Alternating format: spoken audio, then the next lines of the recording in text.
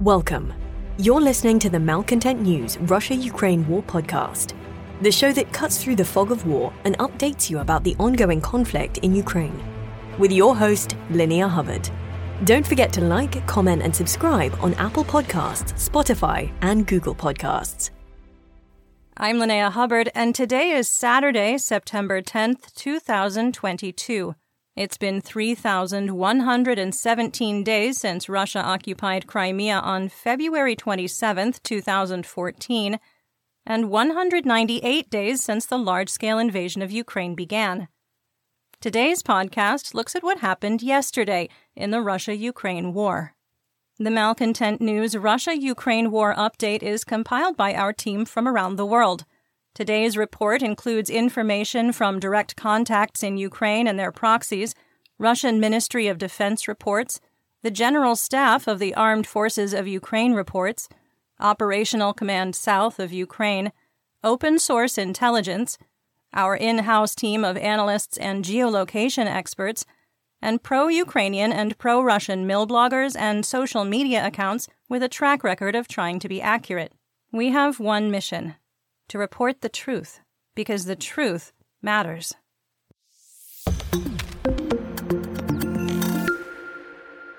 Let's start with our assessment of the current status of the war. First, we assess Ukraine has seized and now fully controls the battlefield initiative theater-wide. Second, our June 18th assessment, quote, "We maintain Russia does not have enough resources to control and hold territorial gains in the medium and long term," end quote, was accurate. Third, our September 8th assessment that reports of Russian reinforcements being sent to Izium and Kupiansk were false and only meant to keep morale up was accurate. Fourth, our September 8th assessment that Ukraine would advance to liberate Lyman if they had the military resources was accurate, with a third offensive line opened. Fifth, up to 10,000 Russian troops and mercenaries are at extreme risk of being encircled on the Izium axis. We believe the largest military victory in Europe since World War II is within Ukraine's grasp. Sixth, denial of the collapsing, quote, special military operation is turning into anger, with local government officials in St. Petersburg petitioning the State Duma to remove Russian President Vladimir Putin from office for high treason, and local officials in Moscow calling for Putin to resign. Seventh, the Kremlin, privately, is starting to realize the gravity of the situation, with Russian President Vladimir Putin convening an Emergency Security Council meeting on Friday with the heads of the Ministry of Defense, Ministry of Internal Affairs, the FSB, and the Foreign Intelligence Service. Eighth, we maintain our assessment that the Russian military in Ukraine is combat destroyed is accurate, and the Russian military has no meaningful way to respond to the ongoing collapse, which will likely cascade into other fronts in the coming weeks. Ninth, we believe that Russia's stature as a technologically advanced world superpower with some of the best weapon systems in the world has been destroyed and will take at least a generation to restore. 10th, we maintain that the Russian Ministry of Defense is making battlefield decisions based on inadequate and outdated information. 11th, there is now a small but noteworthy risk that as the, quote, special military operation fails, the Putin regime will be at risk of political upheaval that could result in government changes. 12th, we believe that Russian troops will surrender en masse if the total encirclement of Izium is achieved. 13th, our assessment that Ukraine may have a significant logistical challenge with managing hundreds to thousands of prisoners of war appears to be accurate, with reports that the Izium-Kharkiv counteroffensive is slowing due to over 1,000 prisoners of war captured in the last 4 days. 14th, our assessment that evidence of war crimes would be discovered in liberated territories is, unfortunately, accurate, with the bodies of executed and tortured Ukrainians being discovered. 15th, we maintain that the risk of Russian terror attacks on civilians and civilian infrastructure to break morale is exceptionally high and will remain so for the foreseeable future. 16th, and only because everyone is asking us, We believe the possibility of the Russian Ministry of Defense using tactical nuclear weapons to alter the battlefield is minuscule. And finally, we assess that after the completion of the Kharkiv Oblast liberation frees up multiple brigades of battle-experienced troops and equipment to concentrate on other axes, it is improbable the Kyiv government will be pressed into any peace talks that don't restore Ukraine to its pre-2014 borders, including Crimea. Let's get some regional updates, starting with the Kherson counteroffensive and Mykolaiv. The Ukrainian government is maintaining tight operational security, while the Russian mill blogger and social media community have moved on to focusing on Izium and Kharkiv. Further, because the situation for Russian forces in Kherson is also deteriorating, the Russian mill blogging community has little motivation to highlight the situation on the southern front. The General Staff of the Armed Forces of Ukraine, or GSAFU, reported that the settlement of Barvinok was hit by Russian airstrikes. This is the same region east of Posad-Pokrovsk where Russian sources claimed Ukraine made a breakthrough, liberating Zeleny High and securing Ternovy Pody. We've updated our war map and coded the village as contested. Russian forces once again attacked Ukrainian positions in Bezymen in an effort to prevent the bridgehead advance from moving further south. The Russian Air Force flew combat missions on ground forces in Suky-Stavok, Kostromka, and Bilohirka, indicating that the bridgehead is holding. Artillery fire and rocket attacks from Russian forces continue to decline across Kherson, indicating that attrition of personnel, equipment, and supply problems are growing. This is forcing Russians to rely more on risky airstrikes using non-precision weapons in an area where Ukraine holds air superiority. Pro-Russian accounts now state that Russian troops are on the, quote, outskirts of Arkhangelsk, adding additional confirmation that the town is in fact liberated. The Ukrainian Air Force executed 7 successful airstrikes on Russian targets, while the Ukrainian Armed Forces supported 330 successful fire missions. Those are artillery, rocket, and missile strikes. The Russian Air Force carried out 5 strikes. There are reports that a battalion of Rosgvardia Kadyrovites has been transported across the Dnipro into Kherson. The Chechen forces are supposed to be used as territorial guards. Their units had been deployed east of the Dnipro before the destruction of the bridges to search for Russian deserters fleeing across the river. The ferry crossing at Lvov was destroyed for a second time, hobbling Russian efforts to get more material and personnel across the river. To feed the troops west of the Dnipro, logistics managers have to transport and distribute 100 tons of rations daily, in addition to potable water, ammunition, fuel, spare parts, and medicine.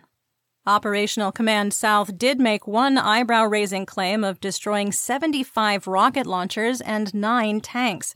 The report would imply that a large amount of staged military equipment in a centralized location was destroyed.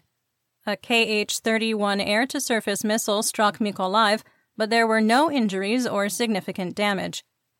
Our assessment here is unchanged from September 5th, which you'll find on Monday's episode around minute 3 or 4. Let's move on to Dnipropetrovsk and northern Zaporizhia. There were no significant developments at the Zaporizhia nuclear power plant or in Enerhodar. 2 cruise missiles were fired at Dnipro. One was intercepted by Ukrainian air defense, while the second struck a factory and warehouse in the industrial district, causing a fire. The attack occurred during the overnight hours when the buildings weren't occupied, so there were no casualties. Nikopol and Marhanets were shelled by artillery, causing light damage.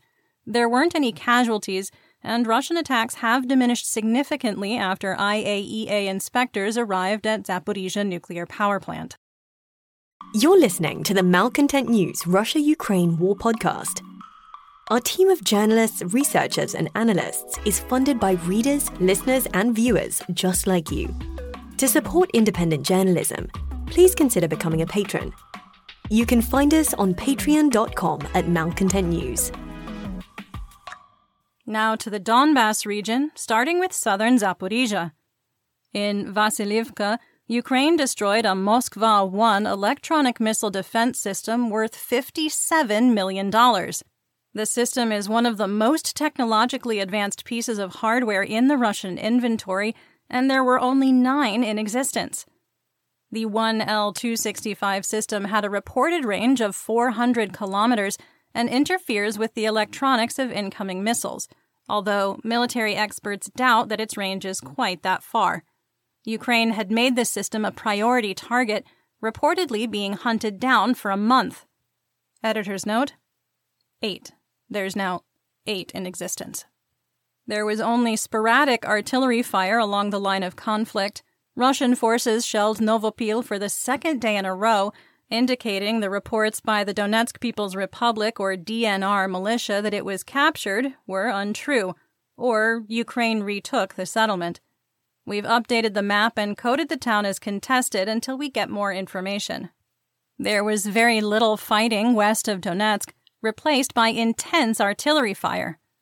The DNR has exhausted its light infantry capabilities, and there were only positional battles in Kamyanka, Avdiivka, and Pervomayske. There were also reports that Ukrainian positions in Pisky were shelled. Don't worry, we didn't update the map. DNR forces also attempted to advance on Pobeda in an attempt to flank Ukrainian positions in Marinka, but could not gain new territory. Away from Donetsk, artillery fire was sporadic, with one location of note. The GSA-FU reported Nezkuchne and Vremivka were shelled. The DNR captured Nezkuchne in mid-August, and the shelling of the town indicates that Ukraine has pushed south from Velika Novosilka. We moved the line of conflict on our map and coded the settlement as contested. The situation around Bakhmut is unchanged. Russian forces fought positional battles on the outskirts of Soledar and Bakhmut. After being pushed back from Bakhmutska all the way into Pokrovsk, Russia went back to General Zhukov's playbook and pounded the town with artillery to set conditions for another ground advance. It's not my favorite playbook. Fighting continues for control of Vesela Dolina, where the private military company, or PMC Wagner Group, ambushed a group of Ukrainian soldiers east of the village. Luhansk People's Republic, or LNR, forces attempted to advance on Zaitsev and maintained their great military tradition of being unsuccessful. PMC Wagner tried to advance on the Ukrainian stronghold of Mykolaiv-Kadrucha, and Kadyrovites with the 141st Akhmat tried to advance on the other Zaitsev, which is literally about 15 kilometers south of the one we just mentioned. Some assessment: after claims by the Russian Ministry of Defense that regular Russian troops would take over the offensive operations around Bakhmut, there were zero signs that a troop rotation was happening. Our assessment in Bakhmut is unchanged from August 25th, which we recapped on Thursday's episode around minute 16 or 17. There wasn't any significant ground fighting in northeast Donetsk and Luhansk. Ukrainian forces liberated Lyman after Russian troops withdrew most of the occupation forces to reinforce the collapsing Izium front.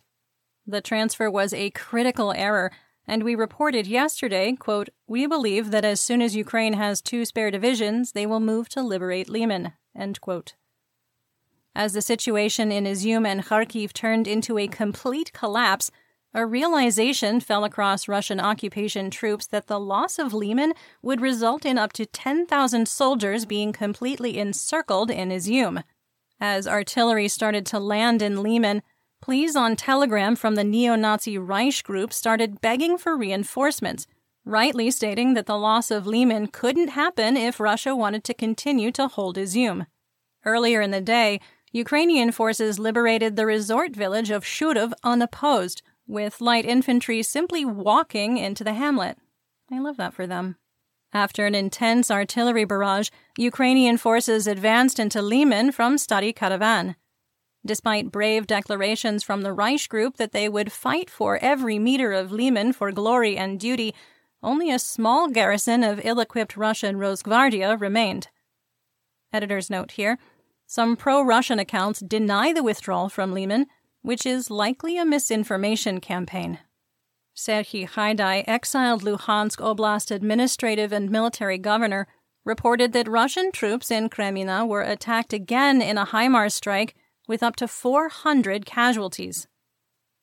Assessment here: With the fall of the entire Izium axis and the loss of Liman and the forested areas north of the Seversky Donetsk River, the Russian occupation of Luhansk is now at risk of collapsing. Russian troops have no reserves, and the Second Army Corps of the LNR is completely destroyed with no meaningful combat power remaining. Our assessment here is unchanged from August 18th, which we recapped on Thursday's episode around minute 22. Moving on to the Kharkiv region, starting with the Izium axis. What would have been a long narrative of captured villages and an explanation of troop maneuvers over the last 24 hours has turned into something very different. The Russian defense along the entire Izium axis and northeast Kharkiv has completely collapsed. In 24 hours, Ukrainian forces liberated another 1,300 square kilometers of territory, returning 2,500 square kilometers to Ukraine in just 4 days. Ukrainian forces seized the western half of Kupiansk and secured the city council building. Russian forces only resisted briefly before retreating in the face of overwhelming Ukrainian forces. Russian forces still control the eastern half of the city and the rail yards, but are under fire control from Ukrainian artillery.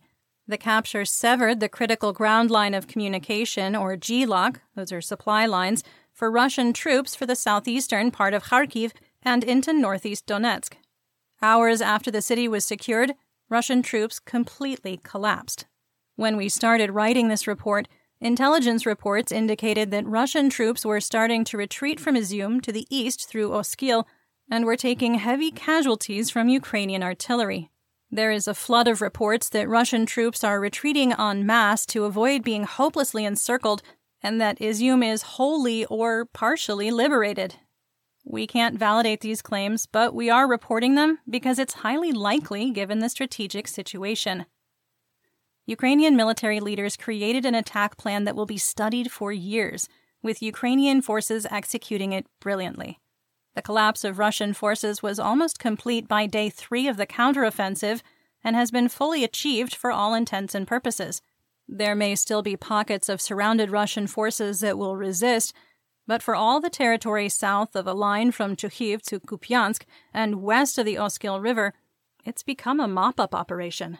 From Shevchenkov, Ukrainian forces plunged south, liberated Bezemyatezhne, and then surged east all the way to the west bank of the Oskil Reservoir.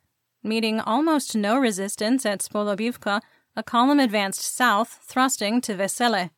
During their advance, residents of Oleksandrivka greeted them with gifts of fresh watermelons. Russian troops attempting to hold Savintsy in defense of the critical highway junction at Vesele collapsed and retreated in chaos. Ukrainian troops from Spolobivka and Vishnya converged on Vesele and Kunyi, punched through the confused Russian troops, and advanced to Zabavne, just outside of Izium. Simultaneously, Ukrainian artillery blasted Russian positions and troop concentrations. As of recording, there are numerous reports from Russian sources that Ukrainian forces have entered Izium and taken control of part or all of the city. Russian forces continue to retreat across the Oskil over a single temporary bridge. The Russian military columns are under constant artillery fire, with Ukraine trying to bring the retreating troops into a technical encirclement. Assessment here: this is the most significant military victory on the European continent since World War II, and a crippling blow to the Russian Federation. Ukraine is reportedly dealing with the logistics of managing over 1,000 prisoners of war captured over the last 4 days. In Balaklia, the arsenal's first pictures and inventory information of what was captured were released. Ukrainian leaders have confirmed that 10,000 Grad rockets for MLRS, 30,000 artillery shells of the 122, 125, and 152 mm caliber, and, quote, dozens of armored vehicles were secured. And the inventory is still ongoing.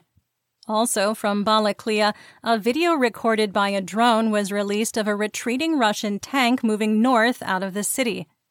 Russian troops desperately clung to its hull as it barreled down the road and, to the driver's horror, right into a Ukrainian military column. Stunned Ukrainian soldiers hit the deck, as they say in military speak, as the tank flew by, with Russian soldiers falling off due to its gyrations. Then, as it attempted to go around a turn on the dirt road, it drifted Fast and Furious style straight into a large tree, which fell over onto it, bringing the escape attempt to a complete halt. We cannot recommend watching this video enough. It's just chef's kiss. Seriously? Please go watch it. We link to it in our full situation report on Patreon. Okay. Ukrainian forces are already setting conditions for additional advances due to how poorly defended the area is and the successes made. The transportation hub of Veliki Borluk, north of Kupiansk, has come under Ukrainian fire control and is being shelled and hit by rockets fired by HIMARS. Russian administrators have called for an evacuation of the town. Russian collaborators, Gauleiters, and their proxies are flooding the Russian border at Pisky, in Kharkiv, and Logachevka. Russian occupation forces provide nothing for people waiting for filtration, creating a growing humanitarian problem on the border. No food, drinking water, shelter, bathrooms, or fuel exists.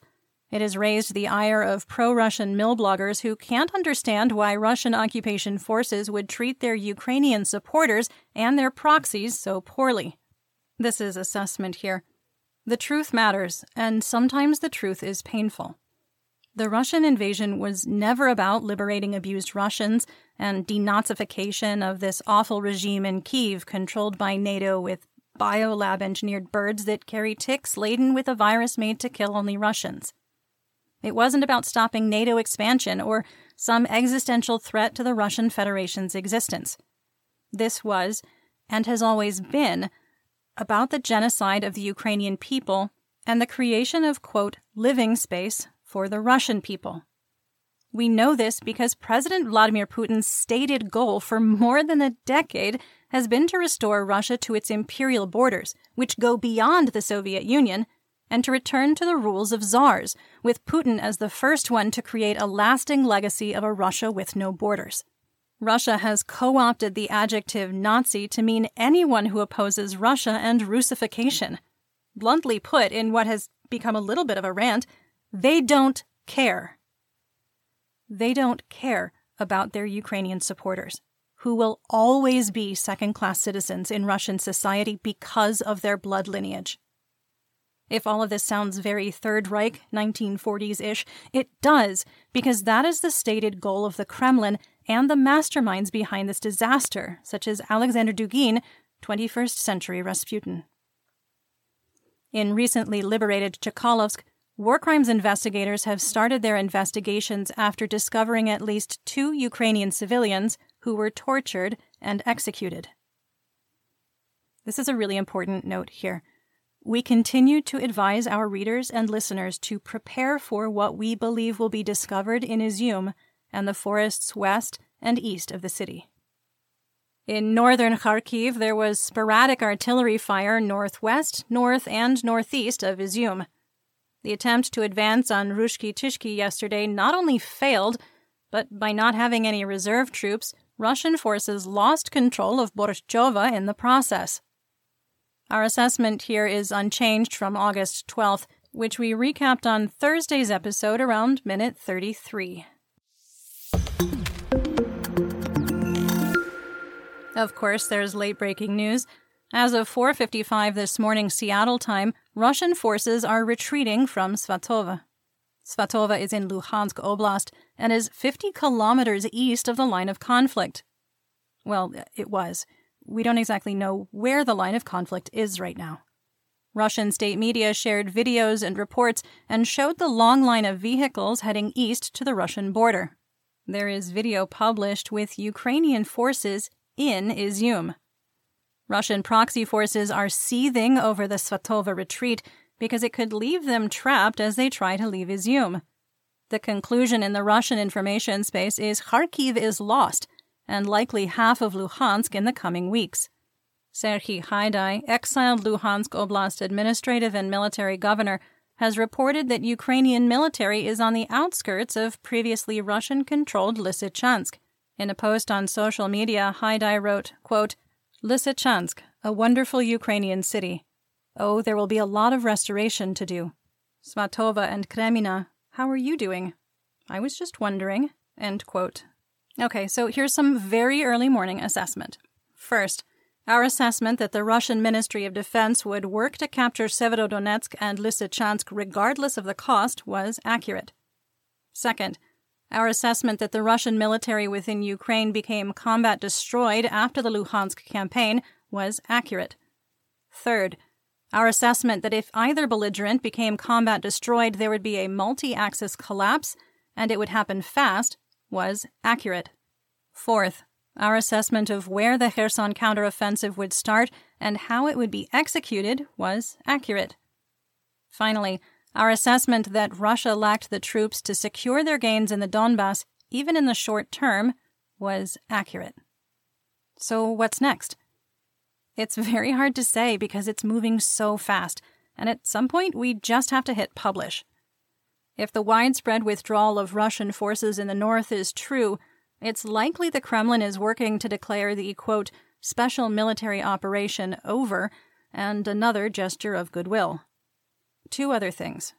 First, there are reports from Ukrainian officials that there has been a major breakthrough in Kherson with an advance in the, quote, tens of kilometers, but they aren't saying where.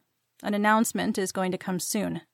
Second, there are reports that Ukraine has launched a meaty counteroffensive west of Donetsk city and taken Vesele, including the airport. We can't confirm that report, but that would be extremely significant if true. Closing thought. Ukraine raising the flag on Kremenets Mountain, which will almost certainly happen by Sunday Kyiv time, will be their Iwo Jima moment. And that's what we know. Join me again on Monday for more updates. And don't forget, David takes the mic tomorrow, and I'm sure he's got a lot to say. Until then, stay safe, everyone. You've been listening to the Malcontent News Russia-Ukraine War podcast. To help keep us independent, please consider providing financial support by becoming a patron. Want on-demand news in your hand? Download the Google News app and make Malcontent News one of your favorites to receive breaking news updates.